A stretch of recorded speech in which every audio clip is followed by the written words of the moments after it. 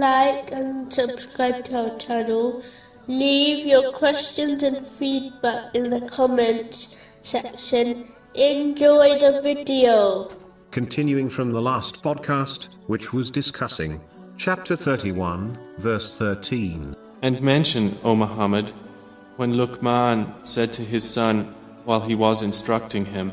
Specifically, it was discussing how to raise a pious child. Another aspect of raising pious children is for parents to ensure their children develop healthy bodies, minds, and spirits. A part of developing a healthy body is cleanliness. This has been declared a part of faith by the Holy Prophet, peace and blessings be upon him, in a narration found in Sahih Muslim, number 534. Children should be encouraged to keep their bodies, clothes, and bedrooms clean. This is a good way of preparing them for physical worship, which demands physical purity, such as the prayer. In addition, it helps to build up their character, such as becoming independent by using their own physical strength, instead of relying on others to do things for them. In fact, the children who were not taught these basic manners become a burden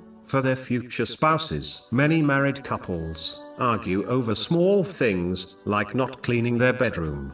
An extremely important aspect of developing a healthy body is consuming lawful food.